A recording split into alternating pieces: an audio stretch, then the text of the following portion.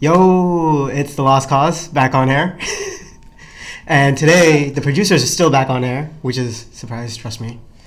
And we have one more special guest. Want to introduce yourself? Once again, what I say to every guest before is like, share as much information or as little information as you want. Okay.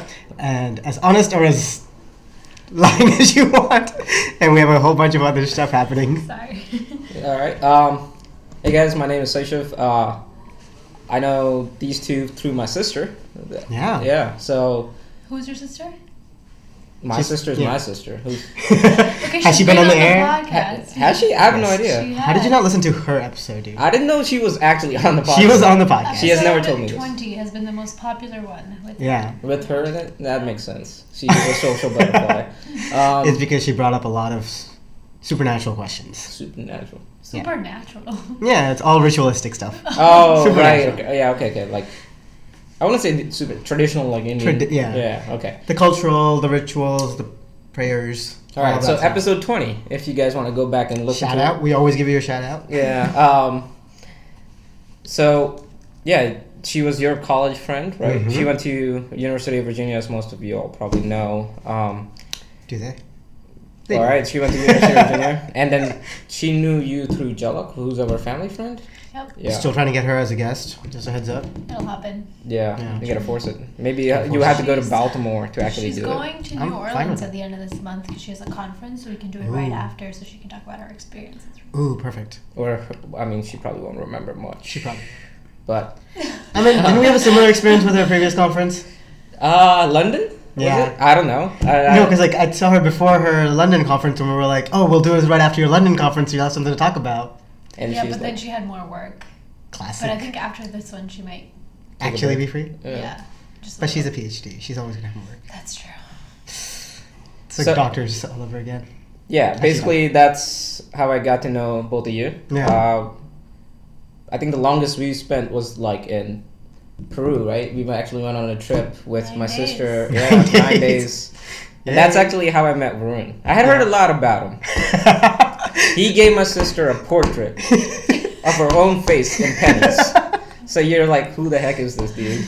Right? So penny boy. Yeah. So oh man.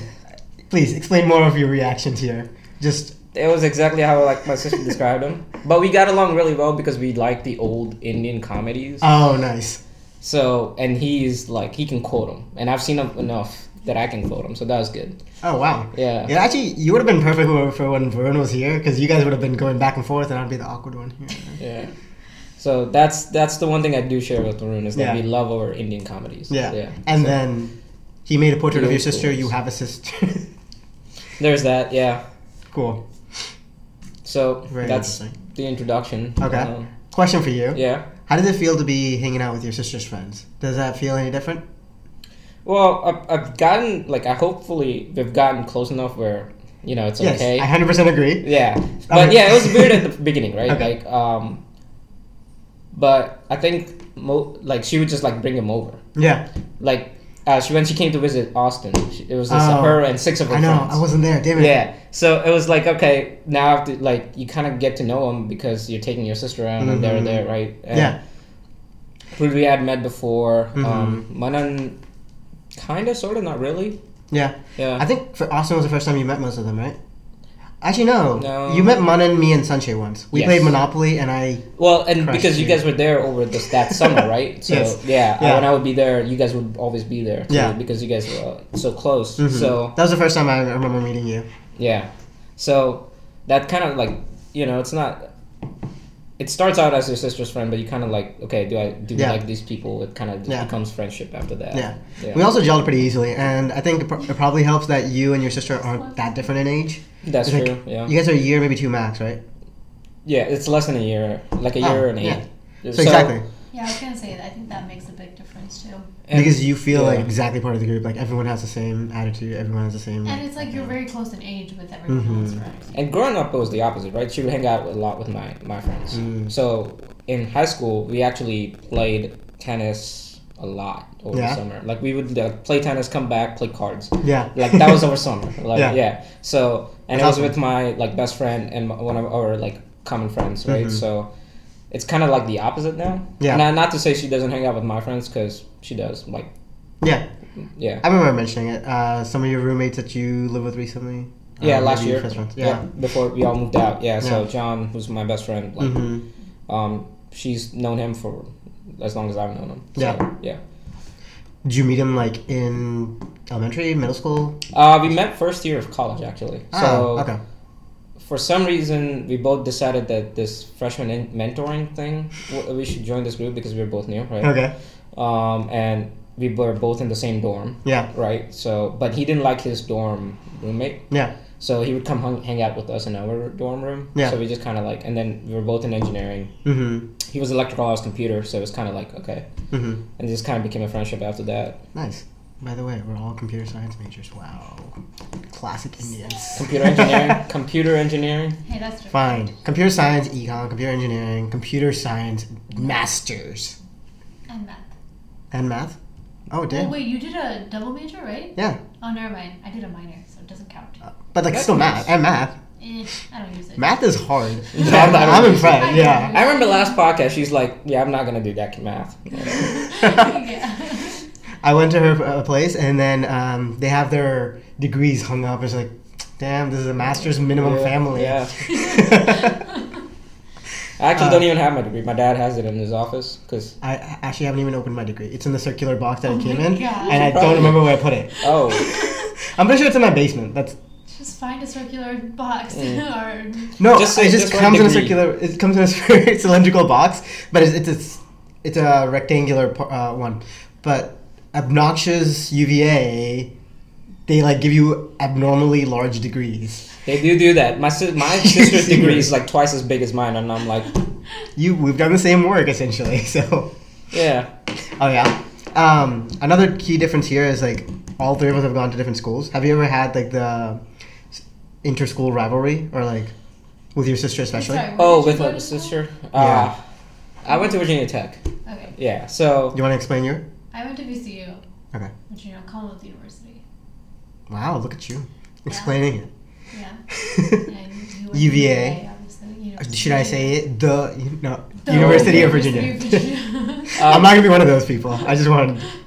So the best, she would never tell you this story, so I'm gonna tell it. Oh, Yeah, this is yeah. perfect. Yeah. So Just what we wanted. she applied to Tech, right? Yeah. For She their did tell me engineering the story, school. but let's continue. Yeah, I don't think she would tell you it on air, but I Not would because on I'm the air. bigger brother. So here we go.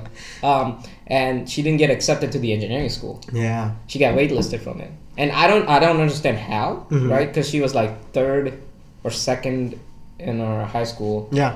college of the tennis team. Yeah, What the?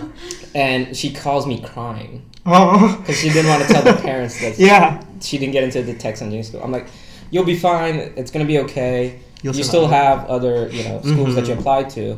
I'm glad she didn't get there first of yeah. all. I guess in the next couple of days, UVA. Yeah. She got the acceptance letter for UVA. She calls me. She's like, "Yeah, it's fine. I'm not going."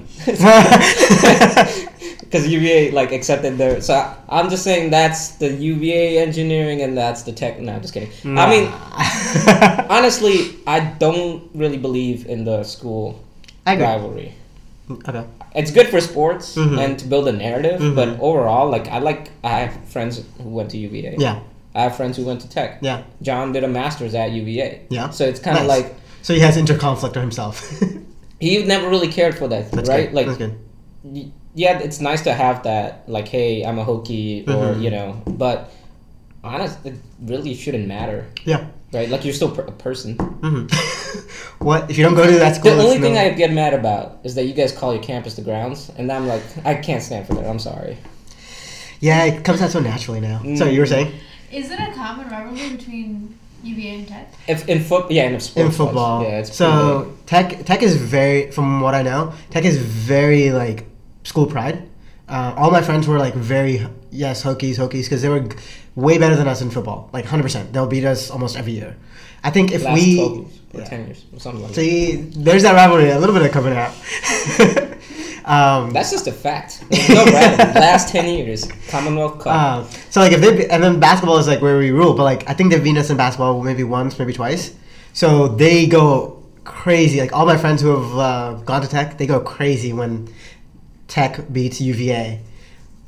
Well, it's like the interstate like rivalry. Yeah, exactly. Right? Like It's naturally exists. it's not even in Virginia either, right? Like Michigan. Oh, I have a lot of Michigan coworkers, and Michigan State or Michigan Mm-hmm. Ohio State. That's like, you think UVA Tech is bad? No. I don't think we're that bad. No, we're not. There's like really that schools that have like decades rivalries, and like, but those make the games fun. Yeah. I will agree that those make games against those specific schools fun. And they help sell tickets. That's at the end of the day, it helps That's sell the big tickets, thing. right? Yeah. So that's kind of what it comes down to. What about VCU? What kind of rivalries did they have? ODU was the big rival? Old Dominion, yeah. I don't even know why, because they weren't Like even what good sport at or what? sports or anything like that. Oh, what I'm talking about ODU. Yeah. Well, I think it might be historical, right? Like, was VCU always good at basketball? No, it was like that era. Okay, well, You can call when it. I was there, it was pretty good. No, exactly. But When it you was were there, that it was build up, right? It was that build up that kind of like. So then ODU was kind of like. So I don't think UVA or Tech were like historically basketball schools. Really. Yeah. It was just the interstate rival, and one became good at one thing, the other became good at the other, and it kind of is like, oh, now we have to beat you at your best sport type of deal. Mm-hmm. I agree. And going back to like the getting into schools and getting wait lists and all that, I have personal experience in here. Just like, it's strange how some schools can accept you and some schools can't, and then strange how if you transfer. So my experience was a transfer. I went to Mason for a year. I don't know if I ever told you I this didn't know story. about that. Yeah. So I went to Mason for a year, then applied to Tech and UVA. Tech, I got into the engineering school after the transfer immediately. And then my first year, like when I first applied, Tech I got waitlisted and then rejected. UVA I just got plain out rejected.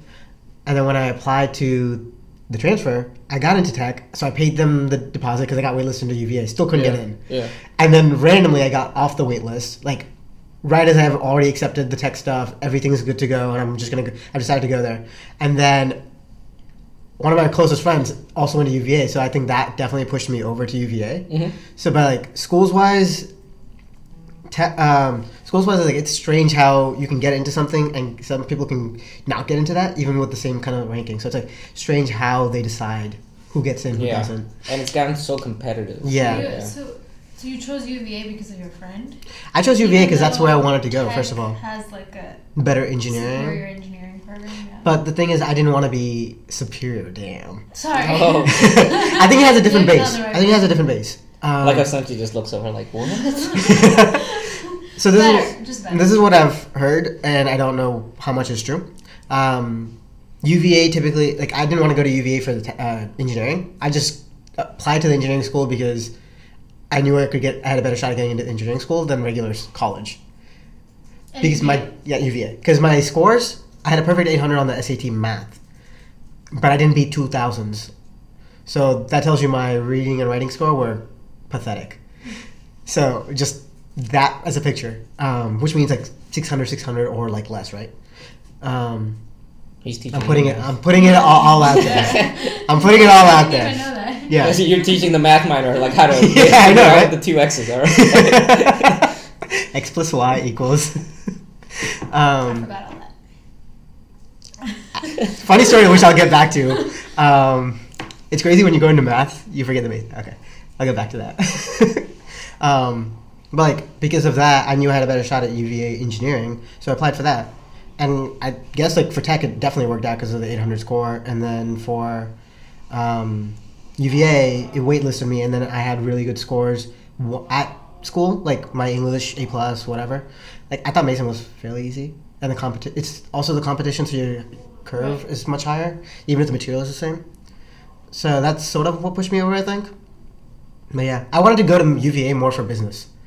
I was going to transfer into the McIntyre school, but then I got in, and I was like too lazy, and then I almost gave up on transferring, first of all. So. And you realize computer science better. Yeah, I was like, computer science, this is easy. So well, better. You can always go back and get a business degree whenever. Exactly, which is why I still have my econ major. Like, Yeah. and MBA is consistently an option. Like, already took my GMAT. Yeah. Is econ part of the business school at UVA? No, it's not. Oh. The funny thing is, no, econ is just part of the college, the regular college. The business school you have to apply for in your third year. So it's like a school inside the college. It's a separate school. It's almost like it's like an engineering school. So the UVA has the College of Arts and Science, an engineering school. McIntyre, you have to apply at the end of your second year, and you'll see if you get in or not. A lot of people who don't get into McIntyre end up majoring in econ. I was not that reason. I just did not apply. You're like, I'm not even going to get methods. Take that. I'm going to reject you. But I also wasn't as big of a fan of the McIntyre majors. It was like finance, accounting. They had IT in there. I was like, I'm already doing that. BIT? Like business IT? It was probably like information technology. It was like half computer science and half half business related. How do you write business, like Visual Basic? Like I never understood that. Probably more program manager side, I would say. Okay. Like project manager or program manager. I would say it would go more towards that side. Yeah, like all the analysts where I work, they come from an IT background. Yeah. So you have the most technical background. Well, yeah, I guess. You're like, huh. No.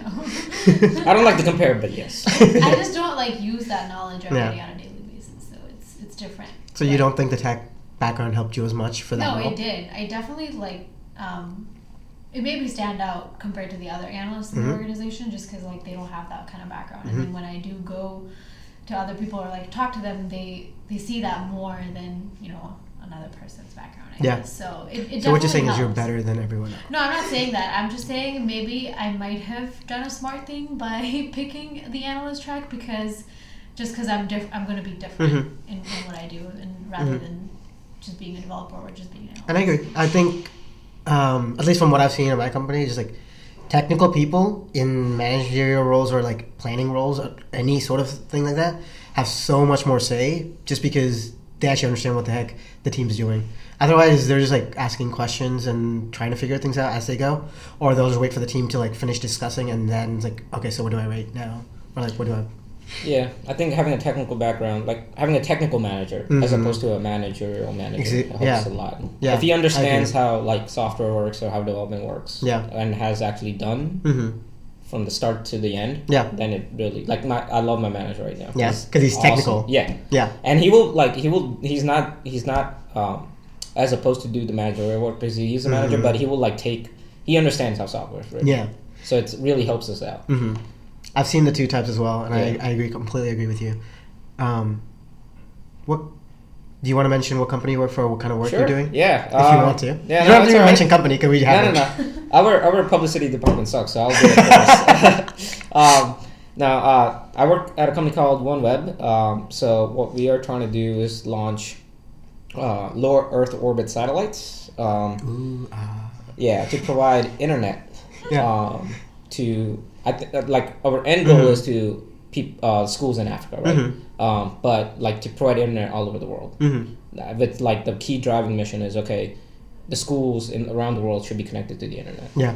Because there's been studies done, and every community that gets access to the internet is able to rise itself up. Yeah. Right? Because there's so much access to everything else on the internet. Yeah. Right? I agree. I remember studying for the SATs because you were mentioning the SATs. There was the guy who made Khan Academy, right? I actually, when I was studying for the SATs, he was just a small YouTuber. Yeah. I don't even know how small, but he was a YouTuber. He was just starting off. Yeah, exactly. Yeah. And then I was actually following his. Oh, dude, nice. His how do you do this? How do you do that? Math related YouTube videos. So I had access to that, right? So I was able to, and that was all free. So if a kid in Africa or even in the US has access to that in the rural communities, you could just kind of imagine the possibilities, right? What he can do for himself. Yeah, it's so much power that people can actually use. Exactly. And education, the big thing there is education is I would say the biggest driver for change in any area. It's the biggest barrier, right? Yeah. Because once you have education, people start realizing what they don't know or what they know, and then they start questioning the stuff in their current society. Yep. And that forces change. It's catalyst for sure. I have a friend who grew up in Fauquier County, which is about an hour from here, right? And she has a childhood friend who's a teacher out there, and this was the example she was giving us. You guys are connecting the African schools. That's great, but an hour away from here, we rely on this one Verizon dongle that has crappy 4G service. That's our school's internet. That's the whole thing. And you're oh crap! We forgot. No. It's not even that. When we first provide internet in the U.S. because that's going to be our main. Like, okay, we're going to test over the U.S. because our facilities are here, and the first deployment of the satellites is going to focus to the U.S. Right? Yeah. That's going to actually be great because we could like deploy these things to schools around here. Yeah. And get actual live, like, okay, what's going, like, have the performance, and that's going to help us out later on when we go across the globe, right? So I'm really excited, and I'm really lucky because I always wanted to work in the space field. Yeah. But as a software developer, I didn't really know where I fit into the space field. So I had a chance, and I basically just applied after I graduated. I did some consultancy work for Red Hat, right? Did that for 2.5 years, got to travel the U.S. So that was great. But then I was like, all right, I like my job, but let's see if I can find something that I really like. So I just applied to like space-related jobs. Yeah. For like 6 months. So it was good. It was good. How was the job search? I think that would hit home with the producer. That's why. Oh yeah. So I went on Indeed.com. Like after so basically at that point in my life, I was traveling to Ann Arbor. Chime in when you relate. Yeah. At that point in my life, I was traveling to Ann Arbor from Austin every week. Yeah. So now I had been doing it for the past like 4 months. Where would you go? Ann Arbor, Michigan. Ann Arbor, Michigan. Okay, so you would fly from Austin to Ann Arbor, Michigan. Yeah, I lived in Austin, Texas. Yes. And then I would fly to Ann Arbor, Michigan for a client every week, even though I was not required there. Yeah. Or he wanted me there. I was like, I could do this from home. Yeah. No. But you still had to come. Yeah. So, and then after 4 months of that, I was like getting tired of traveling, right? So I would come back from work, sit on my like hotel room, and then just go like Indeed.com, and then just like space-related company software developer. Yeah.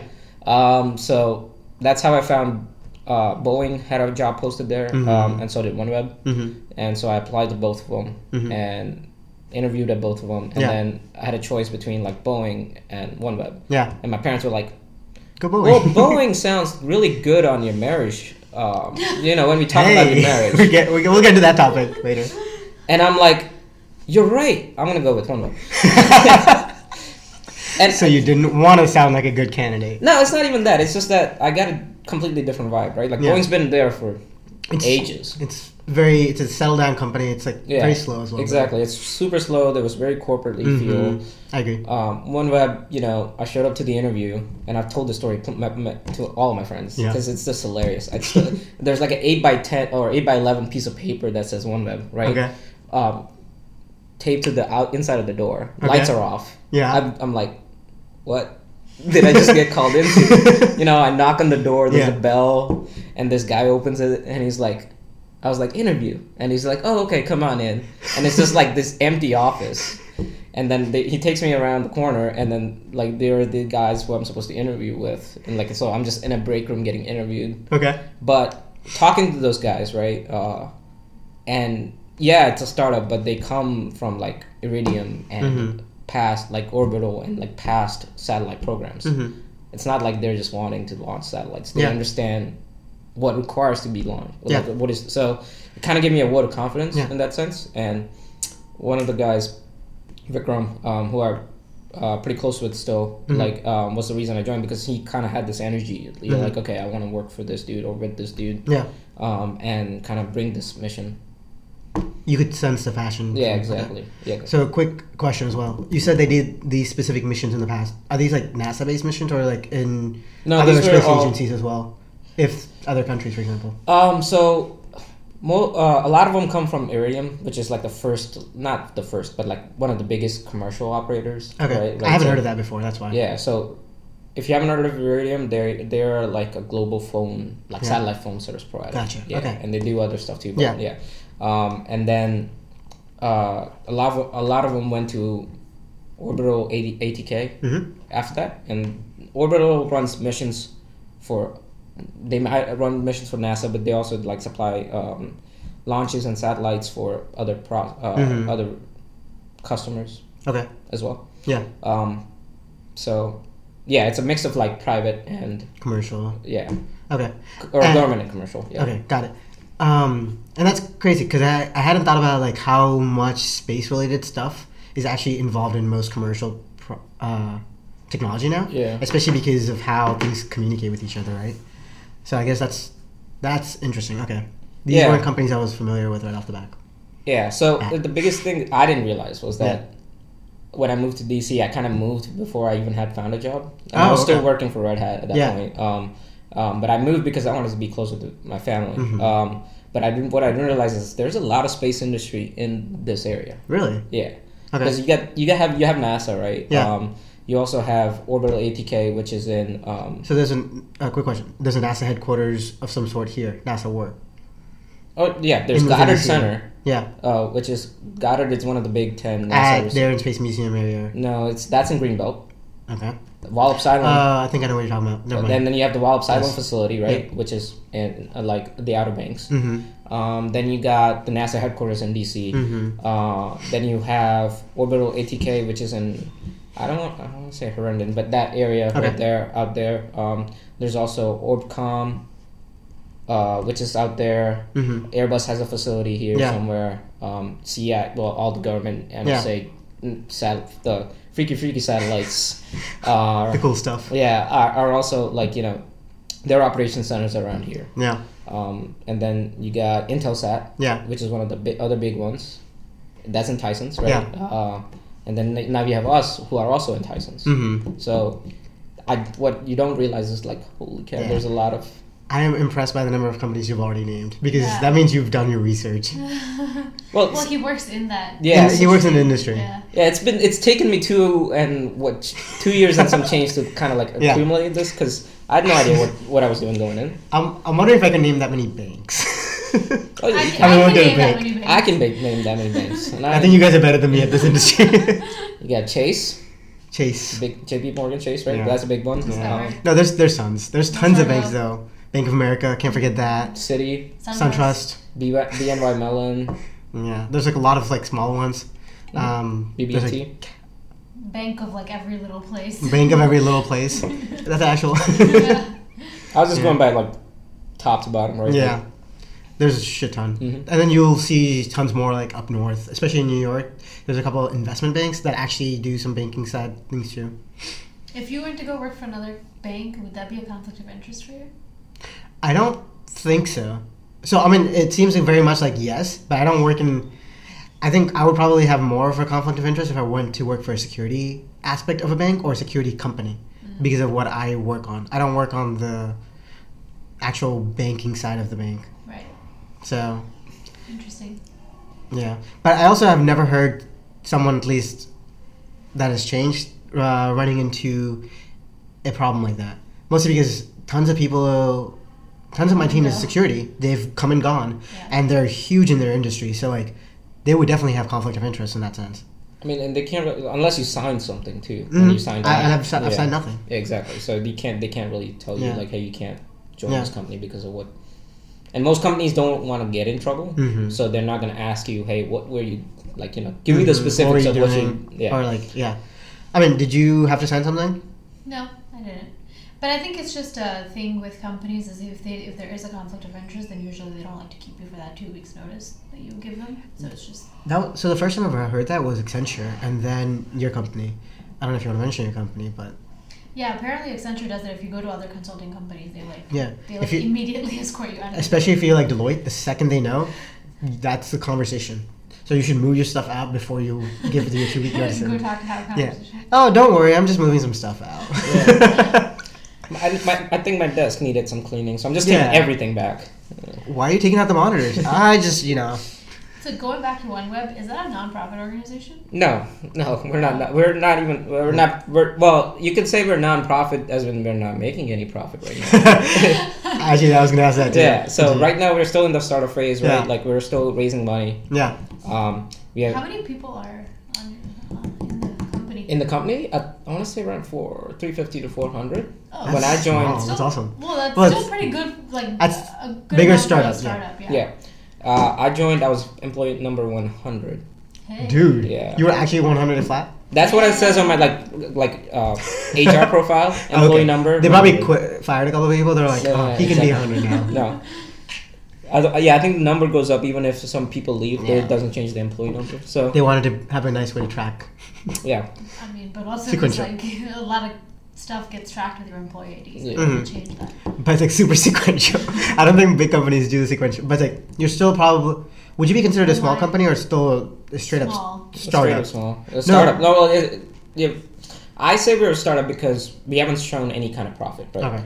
We still have to launch the satellites at the end of this year. Yep. Right? So it's kind of like until we are like, okay, we're providing service. Mm-hmm. Here's our first customer. Mm-hmm. He got service. I'm gonna say we're a startup. Okay. So this. Yeah, I guess I kind of see where you're going. Yeah. Because startup, it's actually like 10 people maybe. Yeah, like I mean, you can have you can have 100 people startup, Yeah. and it's like you're starting to stretch what a startup is. Right. Mostly because the startup's like culture and like management structure is also very different. I feel like once you get to the 300 people, you've passed that like startup management cycle. Yeah, I mean, we've So- definitely gone corporate in that sense. Yeah. Like, we have a CEO, we have HR, we have legal, we have finance, we have all that. That's required. crazy that you already have all that. Yeah. Well, we need that, right? Because you do, but it's like they're not usually huge teams. They're like they're not huge limited. teams. Mhm. They're like legal is like 5, 6 That people. makes a lot I'm of making sense. this up. I have no idea how many people are on legal, but like I know the HR team is 5 to 6 people. We'll take your right? word for it. Yeah.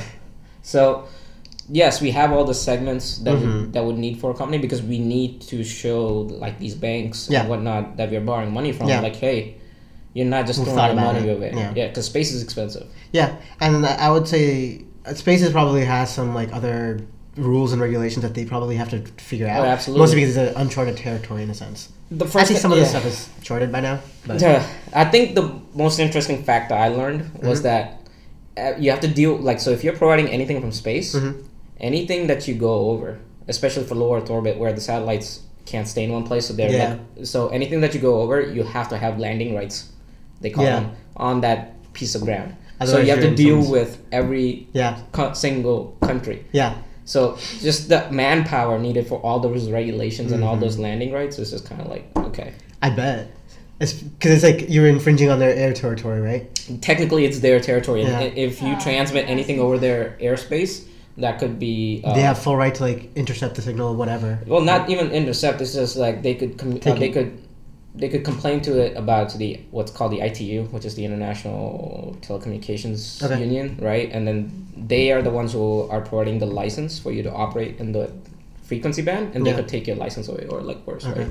And it's on a first come first served basis. So if your license goes, the next person in line for that very expensive piece of licensing. Mm-hmm. Or they can You should look up. You should look up that licensing thing because I think I've seen a picture of it. What did you say? Or they could shoot it down. Shoot it down. Okay. They could. War on this company. No, but like I think I've seen the licensing that you mentioned, and it's like such a small range of frequencies, and then people like buy them up as fast as possible. Yeah, exactly. It's Those is very kind expensive. of crazy. You're only allowed to operate in these frequencies, and that's your company. Yeah. If that goes, you go. Mm-hmm. Because you just got some dead, like not dead. Oh no! Hey, technical issues strike again. This usually happens around 30 minutes, so we'll continue. It's okay. It's okay. Always. Always. We like to keep it fresh, you know. Or at least Consistent. Apparently, FCC enforces it. Yeah. Federal Communications. in the U.S., but they go actually the ITU enforces it for every other all of this. So FCC actually You probably need to answers lift the back. ITU. There's a back You thing. probably know more And about then this come than back. that than I can Google. Yeah. You can probably give us a quick advice. Well, so the nice thing about my company is that we do like these fun talks where people from all over the company will every week we'll do like an hour-long presentation, like during our lunch hour. So you could just attend it and like you learn about something about that's really cool. section. Like because me working in what they call the fleet management segment, which is like, hey, once the satellites are up, we need to manage them. Take it take the day-to-day stuff. I don't know what's going on in regulatory on a daily basis, right? But sometimes it's better not to, but yeah, exactly. But it's kind of nice to learn, like, oh, this is how I learned everything, right? They gave these presentations, and you kind of like learn, like, oh, that's what is required. Yeah. So you get an idea of the overall industry at that point, and the segments within the company, and then so I present or my team has presented our stuff to kind of like help them learn, like, hey, this is what it takes. Yeah. To be able to manage 10 satellites, 100 satellites, and eventually 1,000 satellites. Yeah. So it's been I'm still learning. Even after 2.5 years, every day it's like a brand new. Yeah. Okay, I learned something about a satellite or about the satellite or space industry today. Yeah. So what you're saying is you're not going to leave here for a while. I'll see it through. You'll see it through. For better or for worse. Like. I'm so glad we have a assistant producer on. Yeah, I know. I mean, if he wants to like get a workout like just by holding it, that's okay too. Finger grip, yeah. Finger grip.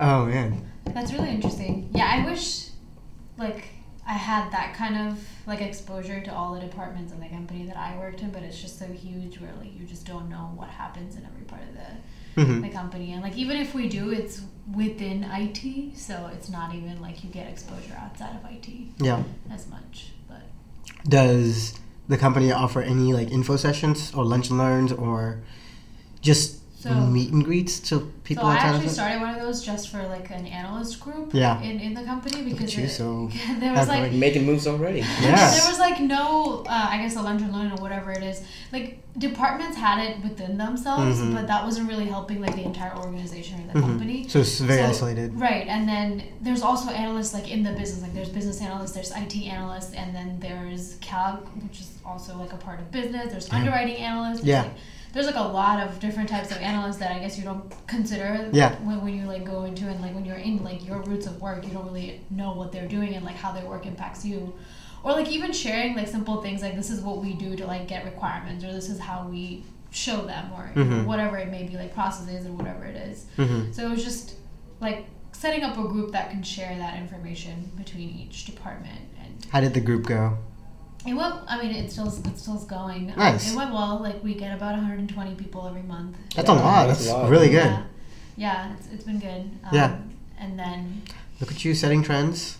Well, I just started it, but then obviously I needed help from like senior analysts and everybody to like come together and like market it, and also future topics, because I don't have that much knowledge in like the business analysis phase of things. So like we would get speakers from different departments to come in and say, hey, can you talk about what you do, or give a talk about whatever it is that you think might interest the group. So I think it's one of the biggest problems with companies is like they have these teams and they tend to silo themselves, and then so you have a lot of same products across different teams. They're just a different way of doing their thing. And the cross-functional like team collaboration gets all like difficult because it's just like not everybody's aware of what your objectives are, what are their objectives, what are you doing that's going to conflict with our objectives, and vice versa, and things like that. So and as a company gets bigger, the amount of conflicts increase, and it's to almost like manage. not their fault, but it's like trying to manage that gets very difficult.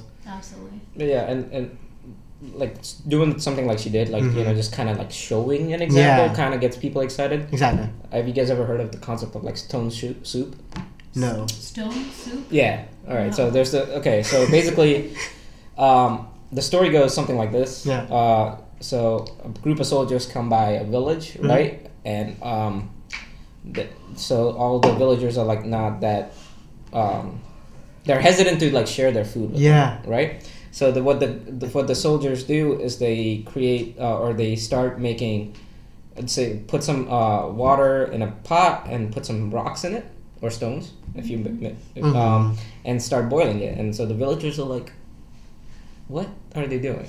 They're just boiling some water with some rocks. So they're like curious. They come over, right? Yeah. So the villagers talking to the soldiers, and he's like, "Oh no, this is gonna be great. But you know what? It would be great if it had some carrots."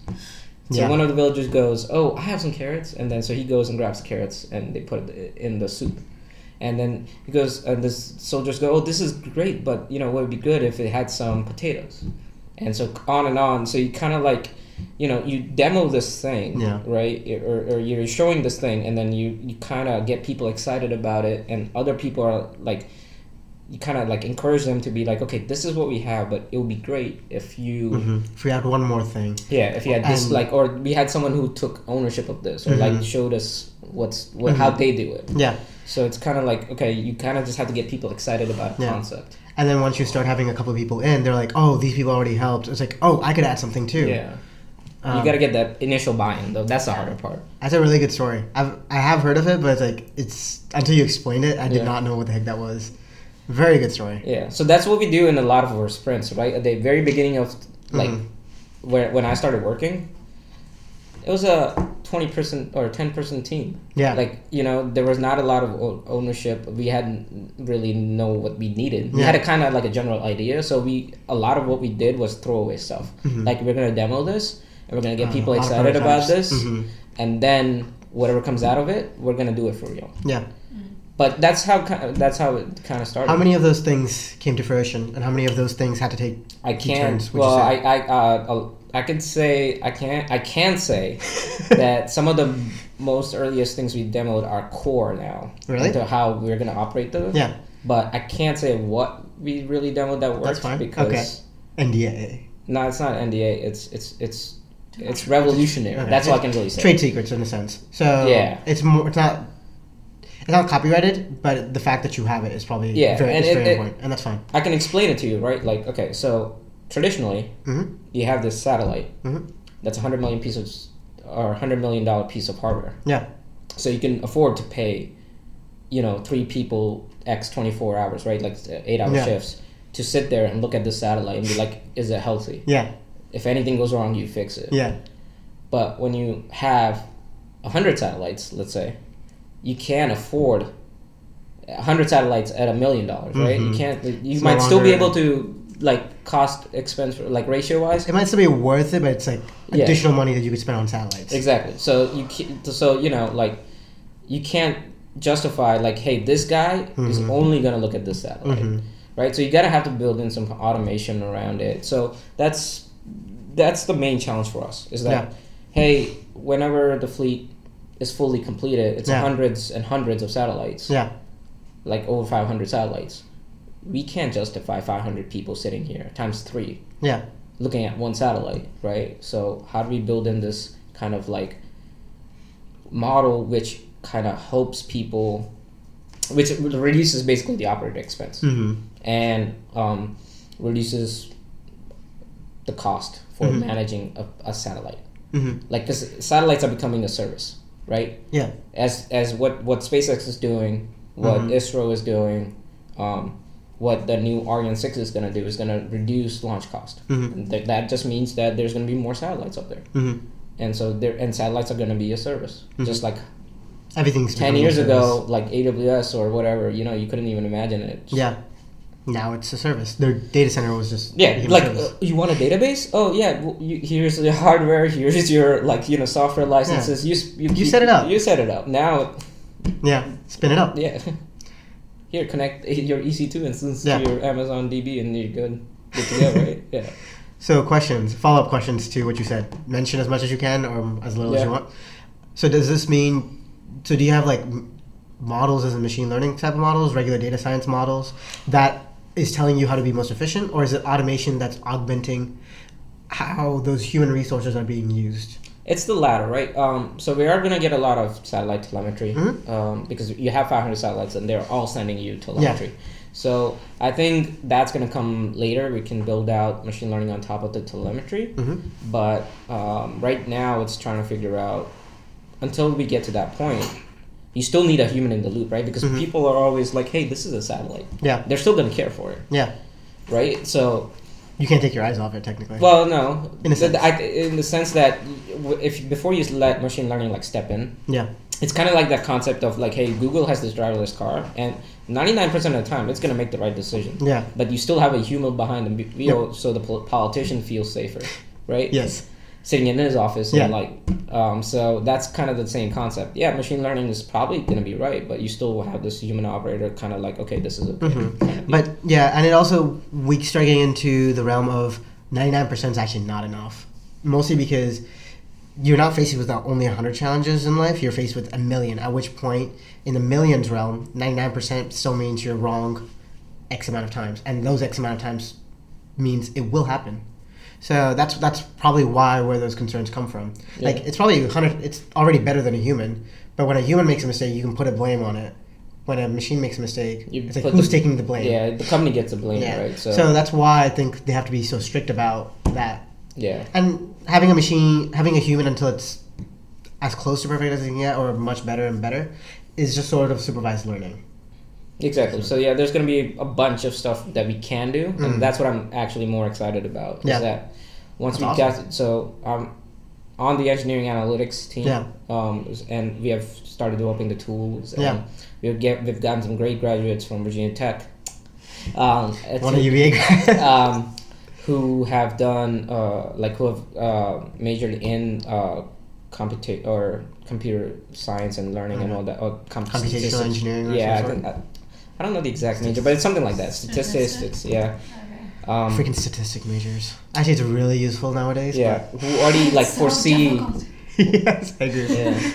Who already foresee Yeah. where they want to take this, so it's Yeah. kind of really exciting to That's get awesome. working with them, right? Yeah, so it's we have a bunch of smart young people and a mix of like the older people, like the old guard. Yeah. It's like, okay, we know we know how to manage a satellite constellation, and the young people are like, okay, we know where we want to take this. Yeah. So it's kind of nice.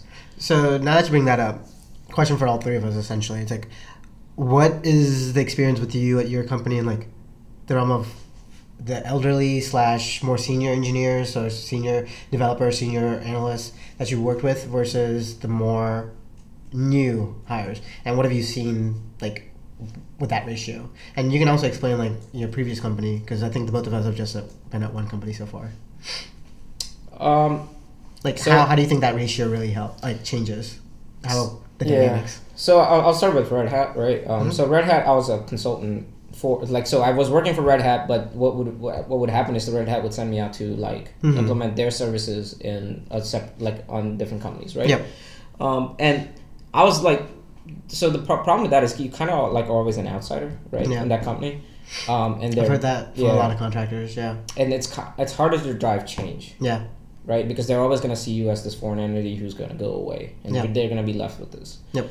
So it can't really. So there is always that kind of like caginess that you feel while you're doing it. But some clients are great, right? Like they're happy to have you. Let's work on this. Let's fix this. And that was like some of my best clients, right? But overall, it was like, doesn't matter if you're trying to do things the old way or the new way. They're always going to feel a little bit guarded. Yeah. At OneWeb, even all the new developers, it's kind of and the old developers, it does take a couple of months to get to speed. But the old developers actually are more driven to drive the change because they have been working in that stuffy environment for so long. And OneWeb just is this opportunity. Like, we have no previous way of doing things. If you want to see something done, show us. Yeah. Tell us why this is better, and if we agree with it, we're going to do it. Yeah. If you don't agree with it, we're going to make it better than what you have, and then we're going to still do it. Yeah. So they love that kind of freedom, right? Like, hey, no traditional servers, Docker containers, stuff like that, that kind of just like frees up what to do, whatever they want. You don't want to use Java, you want to use Python, you don't care. Yeah. It's a Docker container at the end of the day, just do it. Yeah. Like, you want to use this instead of that, do it. You want to use NoSQL instead of SQL, do it. Like, stuff like that. So that's kind of like, there's a lot of freedom. And when I came in, there was nothing. Yeah. So I got to drive a lot of that change and like stand up the architecture with my manager. So that's awesome. Enlightening. Like, yeah. So when you get that kind of freedom, you do grow. Like, you're forced to either sink or swim. Yeah, exactly. Yeah. So if you can survive that, it's very good. And you're forced to take ownership, right? Because it wasn't an established system. You did this. Yep. So when it breaks, you're responsible. Like, you build it, you own it. Yeah, exactly. So it's kind of like, okay, how do we make it better for the next step? Yeah. Right. So it's been a lot of fun in that sense. So what I learned in college, I don't use today. Even like the software development side, right? Yeah. Like, they teach you this is how you write a program, but they don't teach you this is how you maintain a program. Maintenance is 90% of your work after like you write something, right? Like, so like bug fixing, lifecycle, like migrations, all that. So that's the biggest thing I have to, like, when we get interns or when we get like new hires, that's the biggest thing they have to kind of like come into realization with, is that what is the life cycle of a product from start to end? And even there is no end. It just continues. Yeah. What is the product? Like, after you release it, what does that mean? Yeah. Like, after you submit a homework, you're done. Yeah. There's no bug fixing. Yeah. I mean, you either get 100 or 90 or whatever points off for whatever mistake you made. You're done. You don't have to go back and maintain that. I think that's the biggest change I would make is go back and tell the teachers, like, you need to teach them, like, you to work until you get 100. Because in corporate, you can't do that. You can't just be like, yeah, I'm going to get a 95, I'm okay with that. You know, Mm-hmm. like, because that's never going to pass. Mm-hmm. Yeah. So that's... And then I think you have the other side of that aspect where you're actually enforcing those changes, like... You're the one who gives me the 95. Yeah. Yeah. And then saying, hey, these are still broken, fix them. Yeah. I guess, like, to your point about, I guess your original question was if you had senior people, like, on your team or whatever, Mm-hmm. how does that impact compared to, like, the younger generation? Just like the culture and, the like, culture. the actual work that happens. Right. I think his company, like, the way he's describing it, it seems, like, super open and... Yeah. And looking, like... They let you do the change and they let you come Mm-hmm. up with the ideas and things like that. But I feel like there's also the other side of things to companies where if they're just ingrained in the way that they do stuff, Yeah. it's going to be harder for them to change. Yeah. Yeah. It's a lot more difficult for you to Mm-hmm. like traverse through those paths to like make change in that Mm-hmm. in that sense. And it seems very much like a But- corporate versus startup lifestyle instead of Yeah. like the original question I had asked was like senior engineers versus junior engineers. Yeah. And that's how the culture was built. So it's Yeah. I mean, I think like especially maybe technical is a little bit different because like there's not that much change in like what people think how it should be done or what is the right way to do it. But that could I could be wrong in that sense because I've seen like some architects come in, they're like, this is all like shit what you've done so far. You need to do it a different way because that's when we'll get all the performance upgrades and all that stuff, right? So I've seen that part, and there's also other parts where they come in and like, okay, like this is good and we can just maintain it going forward. So Mm-hmm. I don't know how that is, but like I guess in terms of like the product side of things and like the business side of things, it's definitely a lot like harder to like change those ways Mhm. if you're in that. It's very ingrained. So like whatever the senior analysts are telling you does that become a way of like how you're doing your work? Not entirely. Like I was lucky enough to like be on a team that wasn't that way, and like You've been on a couple teams now, right? yeah, So has it been the case for all three teams or three-ish teams?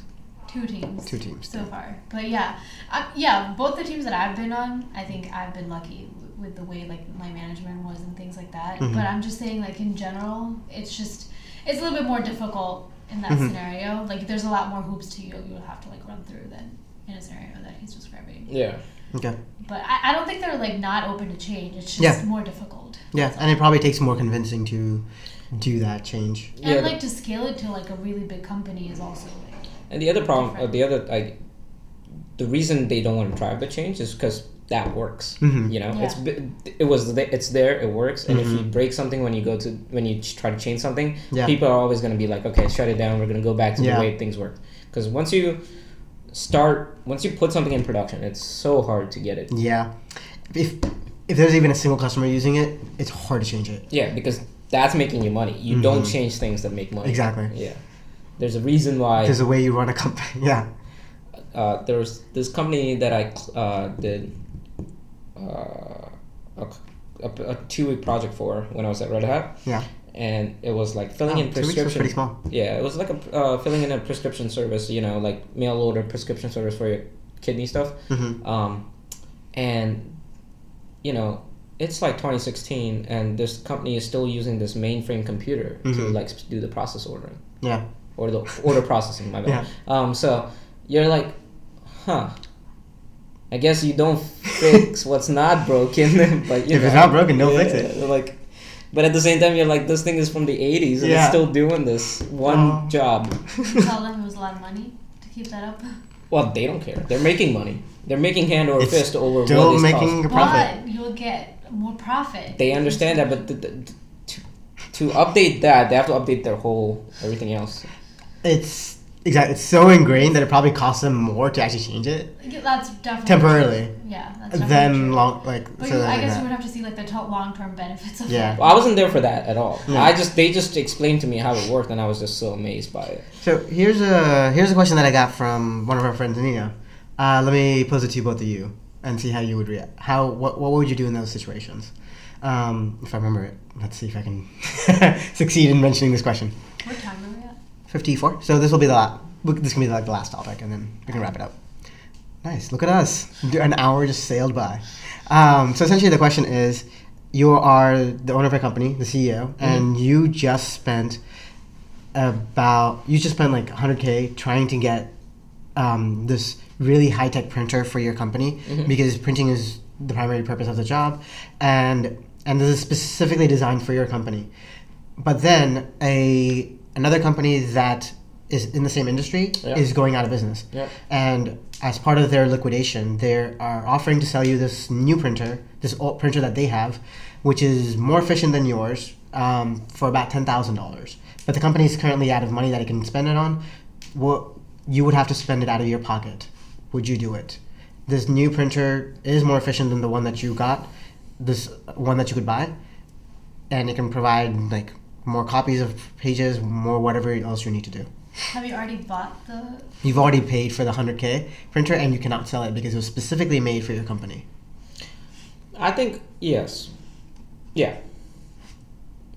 Interesting. Well, I can give you my reasoning, but... Which is why I want both of you to answer before giving reasonings. I guess I would have to see what is the benefit that this new printer would provide. Would it be more than what the printer that we've made? And then is it, I guess it's 10K versus 100K, so is it like 10 times more eventually? Or... Never mind. I mean... let's hear your reasoning. You want to mention any more? No, I don't. Okay, so... The thing I'm not accounting for is that I'm expecting that the 10K and the 100K printer have both the same maintenance costs. So you're not getting like suckered into buying a lemon. Yes. You're not getting suckered into the lemon, and it's just, So I would say yes, because the company that's going out of business, right? Their customers are gonna go somewhere, right? So you're gonna have to kind of like prepare for that demand. And there will be a little bit of heartache to get the 10K printer integrated with whatever your systems are. But once that gets up and running, you kind of like pretty much doubled your output, right? That's fair. So my reasoning there was so the way I originally took the question was it replaces the 100K printer. But you can't throw that away. You can't throw that away. So might as well keep it open, right? Yeah. Mostly because whatever demand that you have, this new 10K printer can meet, for example. If that's the case, my reasoning was if the output difference between the 100K printer and the 10K printer can cover up your 10K within a reasonable amount of time, then it's totally worth it. That's what I was trying to say. Yeah. Instead of using you looked like you were going there, but Yeah, I used the wrong numbers. Yeah, it's. I would say like the 100K should not matter anymore, and it should be the output difference between the two printers, and if that can cover your 10K costs. Yeah.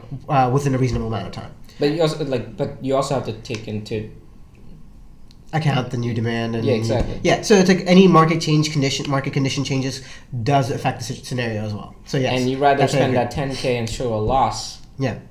Right, but you still have this printer that when the market goes on the upswing, you're like, I'm already prepared for it. Yeah, agreed. And then there was another scenario. But I think also the key point was, would it pay out of your pocket, right? Would you pay out of your pocket for the company? Yeah, I mean, I think it was pay out of my pocket, and I saw benefit to it. I would be much rather doing that than like spending the company's money, because then like all the employees would be affected. Well, the company's already spent all its money on the 100K. The company has no more money, so I guess I was trying to say like, would should a company buy that? Yeah. In that instance, if they had the money.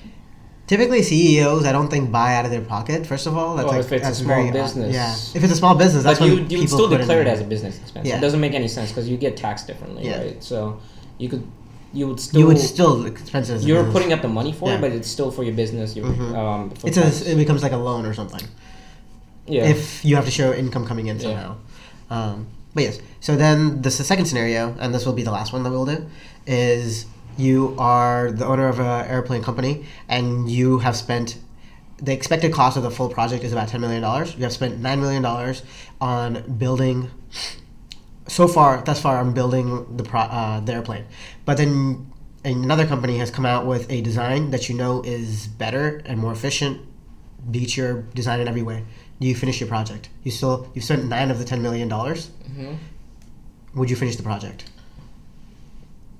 So there is this fallacy called the sunk cost fallacy, which I think you're trying to trick us into. But I want to get both of your answers before I. So I think Is it only two of you? Are there any other airline like so? What in this simplified scenario, it's the two, and you two are building similar products, but you know this new company has already built and is coming out with this more efficient and faster airline, airplane. Yeah. So yeah, I would say exit. Exit. Yeah. What would you say? I'd say just continue, finish it up. You'll at least get some revenue. Why do you spend that much money? What are you gonna do? Well, take it back. So this is where he started mentioning the sunk cost fallacy, and that's actually what the question's trying to determine. So when people spend a whole bunch of money, they have you already felt like you spent so much that you have to continue on. But if you were to stop right there, you've lost $9 million. There's nothing you can do about it. But I thought you just have $1 more million to spend, right?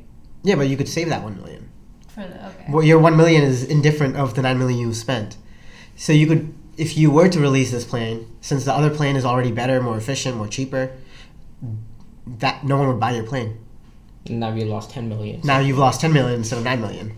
So, and most people typically choose, like in a business scenario, most people without like these specified, simplified scenarios, they actually choose that.